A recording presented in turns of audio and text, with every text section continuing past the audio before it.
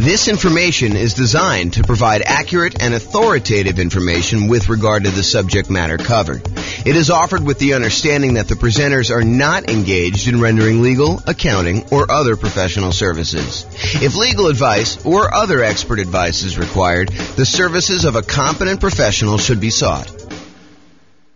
Welcome to the St. Louis Real Estate Investing and Real Estate Financial Planning Podcast. Learn all about investing in real estate in St. Louis, Missouri, with a combination of real estate financial planning and modeling with numbers specific to St. Louis, plus syndicated, more generalized recordings of live and pre-recorded real estate investing classes, not all of them specific to St. Louis. Be sure to stay tuned after the podcast for a message from our sponsors. Well, good morning and welcome, everyone. I am your host, James Orr, and today we're doing another deal analysis class. So in the previous class, I believe we did a 20% down rental property, non-owner occupant purchase, where we analyzed the deal, and I walked you through basically how to enter all the inputs on the world's greatest real estate deal analysis spreadsheet. And then I walked you through how to determine whether or not this is a good enough deal for you by walking through some of the numbers, showed you some stuff about the overrides. But today we're going to do something slightly different. Today we're going to do a 5% down Nomad property where you're buying the property, you're moving into the property, you're living there for at least a year, and then you're converting it to a rental. And so there's a couple of different things that happen when we're talking about analyzing a Nomad property that are different than when we analyze just a traditional 20% down sort of purchase. The first thing you might realize is, hey, look, we're not renting the property in the first year. So how do we deal with that in the spreadsheet? Well, the way that we deal with it is we pretend that the deal analysis we're doing is for the first year, and we make a decision based on that. And we look at it as if we could rent it in the first year, even though because we're moving into the property, because by getting the owner-occupant, the lower owner-occupant interest rate, and the lower down payment owner-occupant loan, we cannot not move into the property. We cannot rent it out completely to tenants. Could we house hack and get roommates? Sure. And if you were buying like a duplex or a triplex or a fourplex, could you go and analyze this deal as if you were living in one of the units and then you were renting out the other ones? Sure. But even when we do those, a lot of times we're analyzing the deal at full capacity. When we finally move out of the duplex, triplex, or fourplex, we're going to analyze this if we have the thing completely rented to determine what the investment will look like once we move out. So, with that being said, how else is analyzing a 5% down Nomad deal different?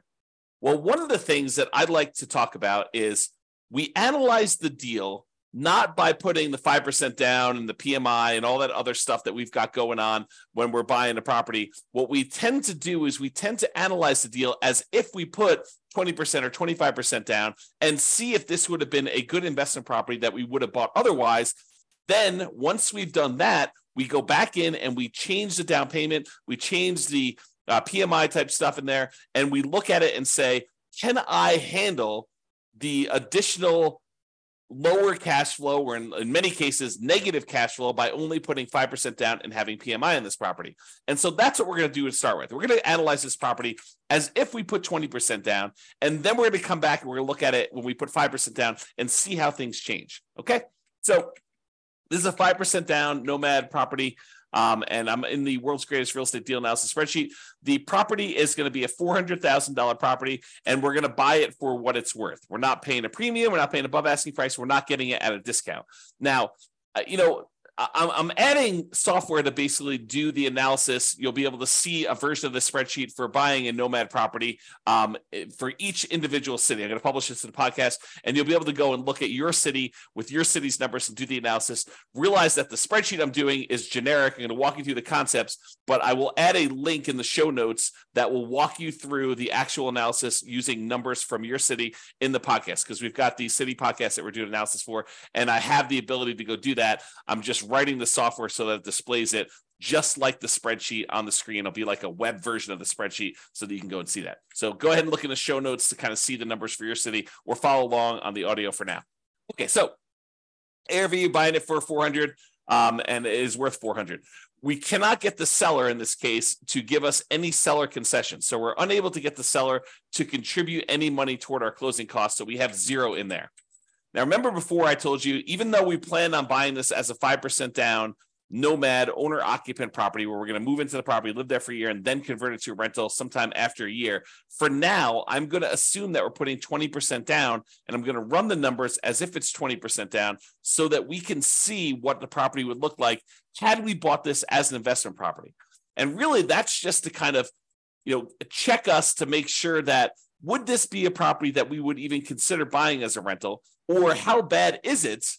And then when we switch over to 5% down, we could see just how much worse it is when we only put 5% down, okay? Because what tends to happen is the numbers tend to get a little bit worse when we put less down in terms of like cash flow and stuff like that, okay? So 20% down there. I'm also going to assume for a moment that we're only going to pay the 1% approximate in closing costs in order to close this. So since it's a $400,000 property, we're saying it's about $4,000 in closing costs. However, once I go and I switch this over to 5% down, or maybe even before I do that, I will show you what buying down the interest rate looks like so that you can see the impact of that. And I think that for a lot of folks, if they have the extra money, that is a viable solution to improve cash flow. Remember, we talked about the 88 strategies we have to improve cash flow. One of those strategies was to actually buy down the interest rate. And so I'll show you how those numbers impact things and how it impacts the total cumulative negative cash flow we might have, the total amount we have invested, and then our returns. Okay, so for now, we're going to use 1% closing costs. We're not going to buy down the rate. When you buy a property, almost every property you buy is going to have something that needs to be fixed before it is ready to rent. In this particular case, I said that the property is in really good shape. A couple really small things came up on the inspection report, and we are estimating that those are going to cost about $3,000 total for us to go and do. So we're going to put $3,000 total in rent-ready costs in the field here. Now, the spreadsheet will automatically calculate how much cumulative negative cash flow you have when you buy this property. And this field isn't really correct until we get down and we update the rents and the other numbers like the interest rate and stuff like that. But it will tell you how much cumulative negative cash flow you have. So how much negative cash flow you have in the first year, plus how much negative cash flow you have in the second year, plus how much you have in the third year, until you have no negative cash flow. And that's because the reason why it eventually goes away is usually when we're modeling this stuff, rents are going to increase slowly over time, 1, 2, 3, 4% a year, whatever you're using for your kind of rent appreciation rate. And your taxes and insurance are going to usually go up a little bit, but your mortgage payment on your property is usually fixed, such that the more time that goes by, the bigger the difference between what your income is on the property, that rent that's going up a little bit each year, and the expenses you have on your property, because a large percentage of those are fixed. That mortgage, principal, and interest part of the payment becomes fixed. And so the cash flow tends to increase in your rental property over time, such that if you had negative cash flow, eventually that negative cash flow goes away. And so we add up the cumulative negative cash flow you'd have on this property until your cash flow becomes positive, and at which point you don't need to worry about it anymore. But what we do is we use that number as part of what you really should set aside when you invest in the property, and you determine how much you need to set aside in order to make that investment prudently. So not only do you need your down payment, not only do you need your closing costs, not only do you need reserves on your property, but in addition to that, in order to make your investment conservative and prudent to make it, then you should also set aside the cumulative negative cash flow that you have on the property. That way you have it. And when you have the negative cash flow with each month or each year, you could just pull from that account knowing that you decided to have negative cash flow instead of putting more down. Because you could have put more down and got rid of this, right? If we had put 25% down, well, we still have $3,000 negative cash flow instead of the $10,000. If we put 30% down, you'd have $222. If you put 31% down, you wouldn't have had any negative cash flow at all. So what we're saying is, look, if we had put 20% down, I think we had $10,000 negative cash flow, or we could put down a lot more. So the difference would be we could put down $80,000 as a 20% down payment, or we could put down $124,000, $44,000 more, and not have the negative cash flow. So the question for you then becomes, and this is sort of like a question to think about for yourself, do you want to put $10,236 aside as the cumulative negative cash flow that you know you're going to need to pay on this property? until the cash flow is likely to go positive. It's possible your rents don't go up as fast. It's possible your expenses go up a little bit faster with inflation or something like that. But this is a good estimate of how much negative cash flow you're likely to have in this property. Could you put the $10,236 aside, or would you rather put $44,000 more down? $10,000, $44,000. Which would you rather do? And that's the question, right? Because the negative cash flow is really a deferred down payment. If you had put more down, you wouldn't have it. But in this case, we're choosing to put less down, and we're choosing to accept this negative cash flow.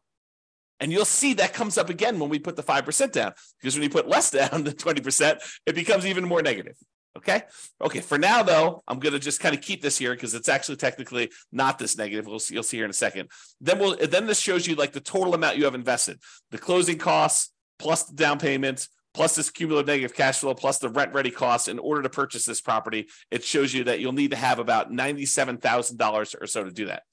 Calculates that you're doing a $320,000 loan, buying a $400,000 property, and we're using the 20% down for now.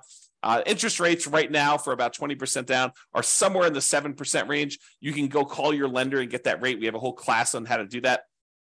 And then the term, we're doing a 30-year loan, 360 months. For now, because we're putting 20% down, we don't have any PMI. So I'm going to put 0 for PMI. When we put 5% down, I will change this and I'll put in a number for private mortgage insurance. Remember, private mortgage insurance is insurance that you pay to protect the lender in case you default because you put less than 20% down. If you had put 20% down, they wouldn't ask you for it, okay? But because we're putting less than 20% down, you've got that. And then PMI would drop off when the loan to value became 80%. Now, monthly rents. So the monthly rent of this property is $2,850. So we put that in there. Now you can see that because it's $2,850, the cash flow on the property is slightly positive, and we no longer have any cumulative negative cash flow. So, I'll go through these other expenses, but the question I'm going to ask you is, look, this is a property that if you had put 20% down, it has the tiniest bit of cash flow. And in some markets, that's what we're looking at. That's the reality of our current marketplace, where in some markets where you put 20% down to buy an investment property and you're lucky to be break even at this point, right? That's what happens when prices go up a lot, interest rates go up a lot, and rents go up, but not quite as much as the property prices and the rents and the rents have gone up. So in some markets, that's what you're seeing. Other markets, you're like, James, this is crazy. Putting 20% down, not making any cash flow. You're talking, you're crazy talk there. I'm always making cash flow, even in my market, even in our current conditions. Yeah, some markets you totally can do that. In other markets, you're going to be way negative, even with this, right? Even putting 20% down. Okay, so each market's a little bit different. Go check the show notes. I'll link directly to your deal analysis. You'll be able to go look at that.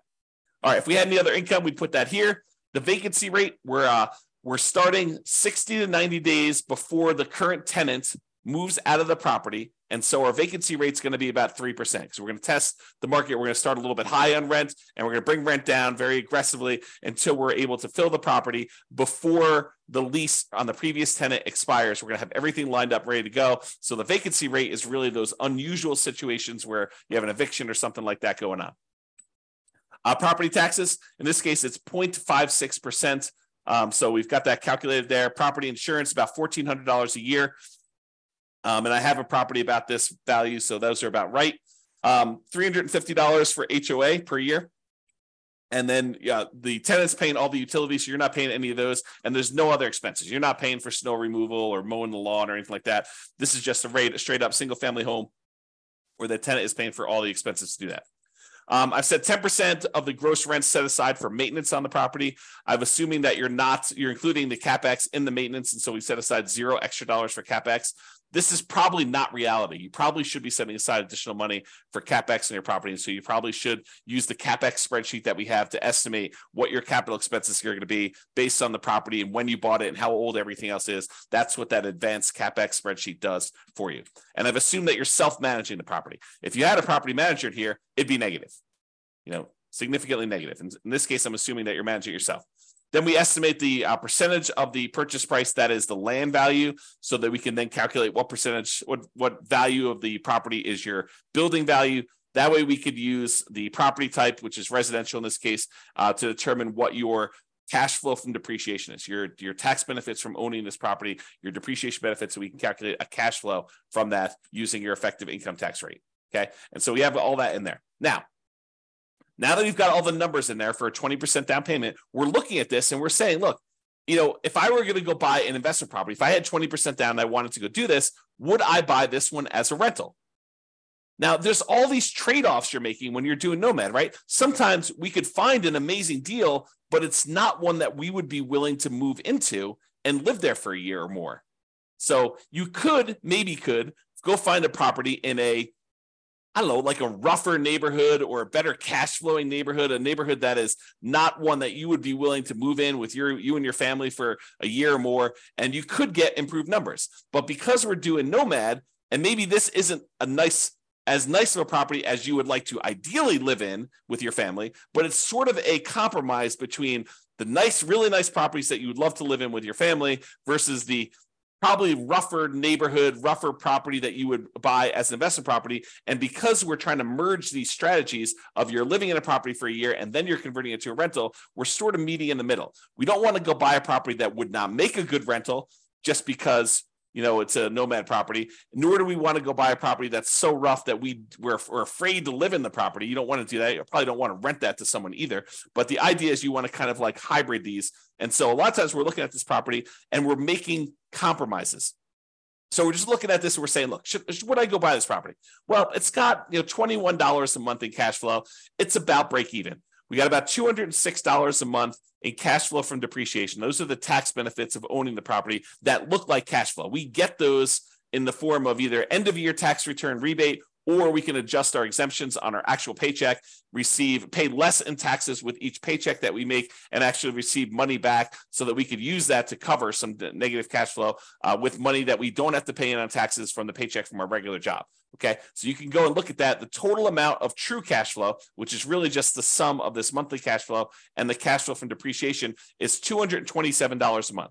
Okay, then we walk through, we can see all the returns for whether you're doing the return in dollars from each of the four areas, from appreciation, from cash flow, from debt pay down, from cash flow from depreciation, the tax benefits, in other words, and it sums all these up and tells you you're making about $18,000 a year.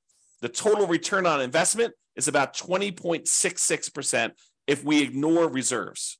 So this is like, remember I talked to you in the last class, this is the number that most people, and I'm using this in quotes, they lie about. They tell people that this is their return, but in reality, it's not their return. We really do need to take into account that we had to set aside reserves in order to make this investment. So the reserves need to count in both the amount of money we're making, because you make a little bit of money on your reserves if you set it aside and you're investing it, and also the reserves need to go in the denominator when we calculate your return on investment. So the RID plus R6 is the return in dollars quadrant plus 6 months of reserves, R6.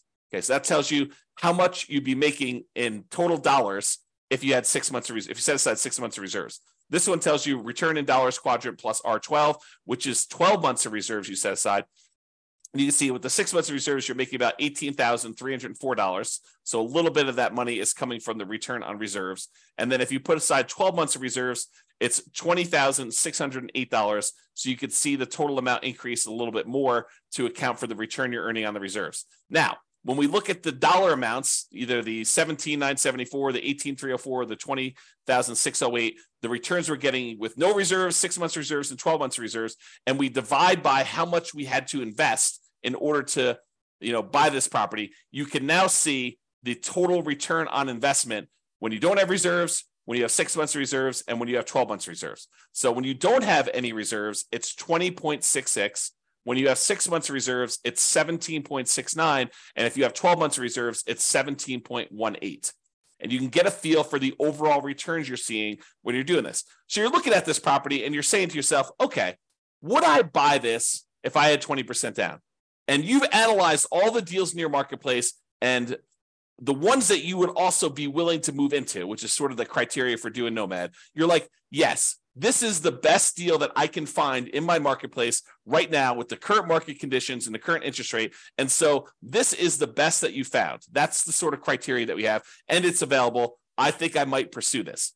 Okay. Now that you've decided that this looks like a good enough deal, it's the best one you've seen, it's the one you're really going to pursue.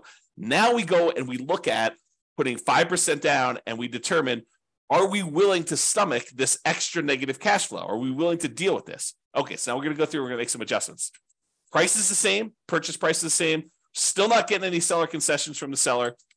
However, we're not putting 20% down anymore, we're putting 5% down, okay? So that changes it. Before we were at $80,000 in down payment, now we're only having to come up with $20,000 in down payment. Still have 1% in closing costs, about $4,000. Still have that $3,000 in rent ready costs because we're trying to do the get the property ready to rent, has some repairs that needs to get done.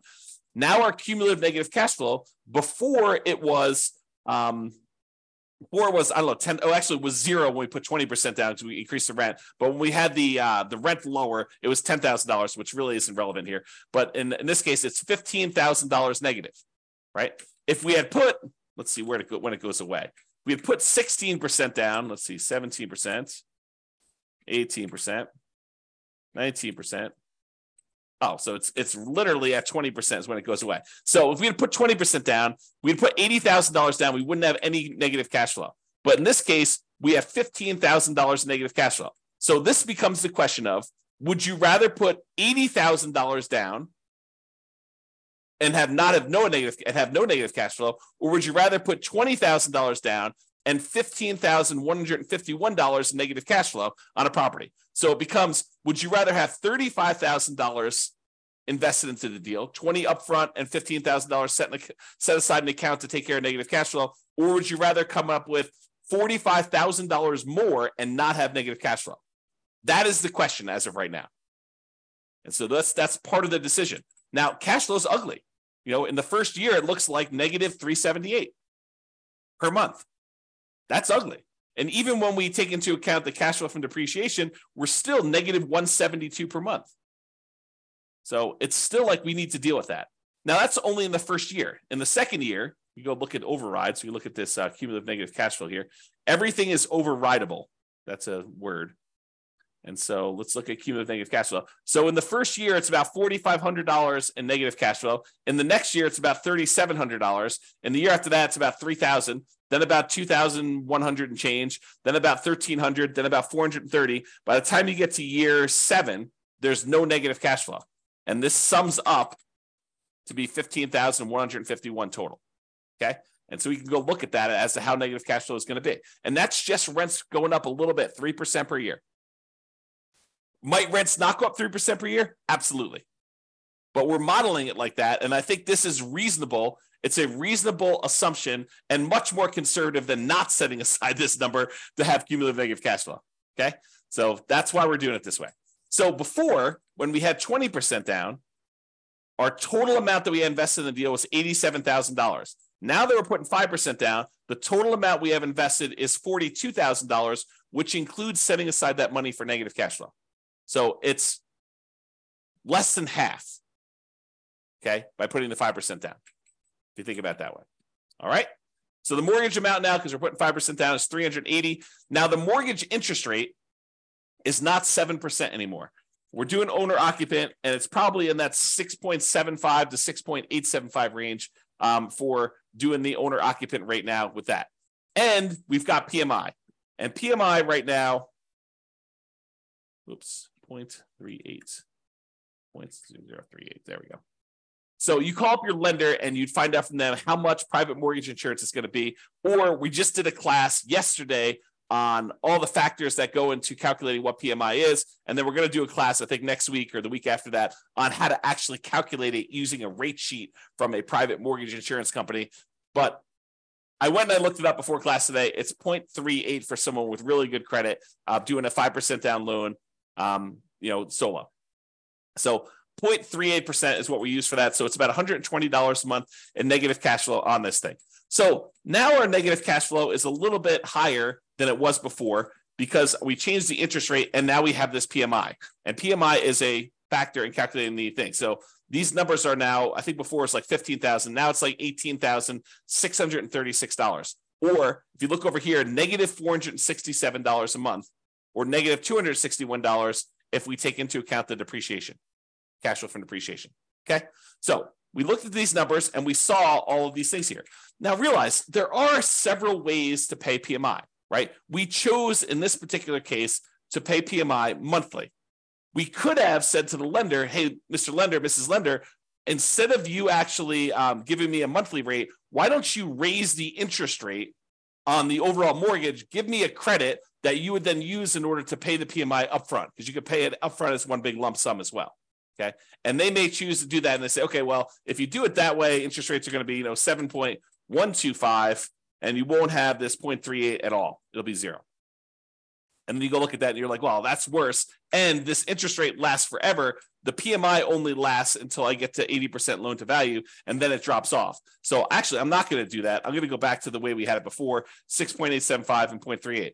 Or you could go to them and say, hey, can I pay PMI in one upfront lump sum and get rid of this, have it go to zero, and you come up here in closing costs, and let's say it's, let's say it's, another 1.5%. So 2.5% total in closing costs, and then you can get rid of that. And then your cumulative negative cash flow is only 12,860 for the entire time. Okay. And that's because you chose to pay a little bit more in closing costs here instead. All right. So you have to go evaluate which of these three you want to do. Pay upfront in one lump sum, pay monthly, or have the lender raise the interest rate, and you could actually take it in the interest rate, so it'll impact your cash flow, but it won't actually come out as a separate PMI payment. We have an entire class we're planning on doing on that, but for now, I'm going to go back and do 0.038. There we go. Okay. Now, when you go look at this, you're like, hey, look, my cash flow is more negative. My total true cash flow is negative too, negative 261. But a lot of these other numbers, they stayed the same. And when we look at return on investment, they actually improved. We now have a 28.1% overall return on investment using the one where we don't take into account reserves, the lie we tell at cocktail parties. We have about 20% here for this one and about 18.87 total for when we have 12 months reserves.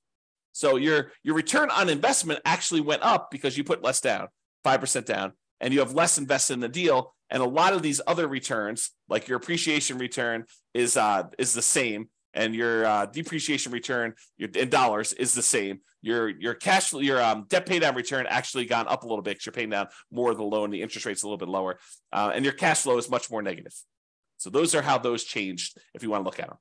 So you have to decide, can I stomach, negative $261 a month in negative true cash flow? That's the cash flow after we take into account the depreciation benefit. And then you have to decide, am I willing to do that? If I put 20% down, I'd be about break even. Now I'm negative 467. And I had to set aside this $18,636 in order to handle all of that negative cash flow for the entire time. You have to decide if you're willing to do that. Or one of the other things you could do is you can come in here and you can say, look, I'm going to actually buy down my interest rate. I'm going to come up with 4% more here. 3% more in closing costs. I'm going to buy down my interest rate. And I checked before the webinar here, and for 3 points, you could buy down your interest rates for a 5% down owner-occupant loan to 5.625. Still got PMI, but you're basically able to do that. Well, that changes your negative cash flow to be negative 158. So if you come up with 3% more down to buy down your mortgage interest rate, that changes the amount of cumulative negative cash flow you need to set aside to only $3,341. And your negative cash flow per month is only negative $158 a month because you put that more down. And the total amount you have invested is this $42,341. So it's similar to the amounts you had to set aside for this cumulative negative cash flow, but now you're choosing to take that money and you're choosing to invest it in buying down the interest rate. And that significantly improves your overall returns. The dollar amounts of returns get a little bit better, but look at the number for your return on investment. It went from that, I think we were at, I should just go do this. It's 1%, 6.875, I think is where we were at for that. Yeah, so it's like 28%. And now when we go and we do this,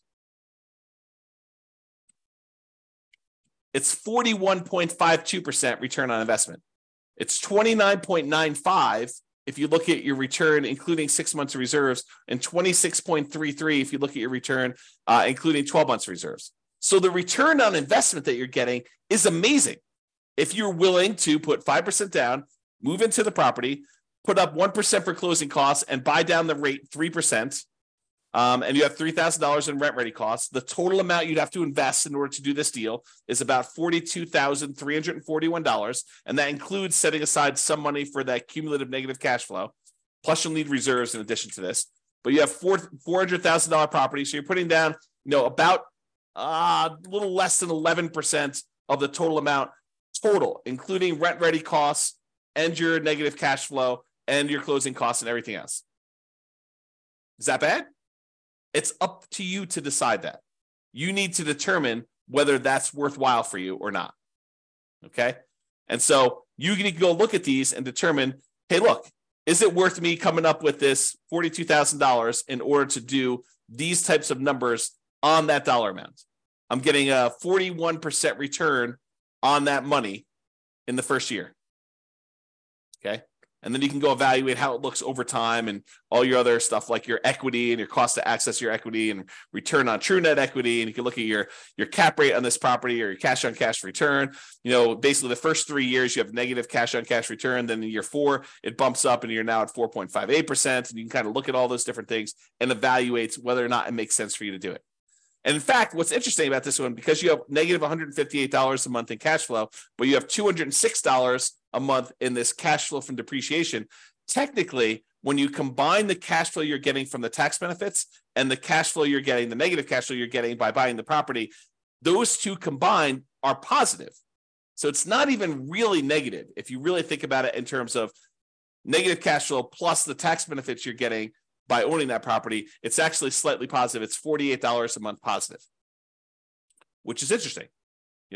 I don't know what the rate is. I didn't look it up for doing, buying it down only 2 points, but let's say that's, somewhere between, let's say that's, 6% even. You do that. So it's a little bit more negative. Returns are still pretty good, but they actually went down a little bit. Okay. So you can go evaluate that and see where you should buy stuff down. We have an entire class on buying down your interest rate. We have a totally separate spreadsheet for looking at where you should buy it down to and where it's optimal and how much it costs to do all that. But realize that really what you'll want to do once you get the spreadsheet, you figure out what you think is optimal, is run the numbers. Go put it in here and see how that impacts your cash flow, your negative cash flow, how much cumulative negative cash flow you're going to have and how long that'll last for, and then how your return in dollars looks in year one for, appreciation, cash flow, debt pay down, cash flows, depreciation, and your reserves, because you want to look at that. You should need to put reserves in there. And then your return on investment for year 1 or year 2. You can go look at all the different years in the overrides. So you can go look at your overall return on investment. Here's the returns in dollars for each of the years all the way through to year 40, if you want to look at it that way. And then you can look at also your return on equity quadrants after the first year. Because after the first year, we really want to know what the return you're earning on equity is, not necessarily the return you're earning on the amount you had to invest. All right? So that's all I got for you. Hopefully this was helpful in understanding how to analyze a 5% down deal. And, in some markets, these numbers are ugly, right? I mean, if this property was, $500,000, which is probably closer to what we would see in my current marketplace, these are much uglier. Yeah, I mean, you're at like almost negative $900 a month, negative $639 after taking into account the cash flow from depreciation. But you still got decent returns here. This is probably what is this return? You go look over here. It's the return from equity is 28.73. So I don't know. Those numbers still look pretty good when you kind of look at it that way, but it's really ugly. You need to have this negative cash flow side. And look at this. I mean, basically, you're buying a $500,000 property. You're going to put it when you figure out like the total amount you did. You almost have to put aside, 20% of the property with all the negative cash flow you've got. So you're putting down, almost like a 20% down payment to do it. That's pretty ugly. If you had put 20% down, go back to 1% closing costs, go back up to 7% for the loan amount, yeah, you're almost coming in $139,000 because you have $31,000 even with 20% down to get negative cash flow. So it can get really ugly in other markets when you're trying to do this. You may have to go put, whatever it is, 31% down or 32% down in order to get to the point where you don't have negative cash flow. Yeah, a lot. Yeah, it's probably 38 or 39. Yeah. So a lot of negative cash flow, and that takes a lot to overcome. A lot of deferred down payment from not putting enough down. All right, so that's all I got for you. Hopefully you enjoyed this deal analysis and seeing how it changes when you're analyzing just a regular 20% down deal to now when we're doing 5% down deals. We will continue in this series of analyzing different types of deals. I think I want to do, I don't know if we're going to do free and clear next, buying a property where you're buying it all cash and show you how that looks, or buying a property that's new construction and how some of those things are different. I'm not sure which one I'm going to do next, but I plan to do a whole series of these and cover a wide range of situations so that you can see how we might analyze these different deals. That's all I got for you. Hope everyone has a great day. Bye-bye for now. With home prices up, mortgage interest rates up, and rents up, but not quite enough to counteract the higher prices and interest rates, cash flow on rental properties in St. Louis is harder than ever. Book a call with the Real Estate Financial Planner to apply our proprietary 88 strategies to improve cash flow on your rentals.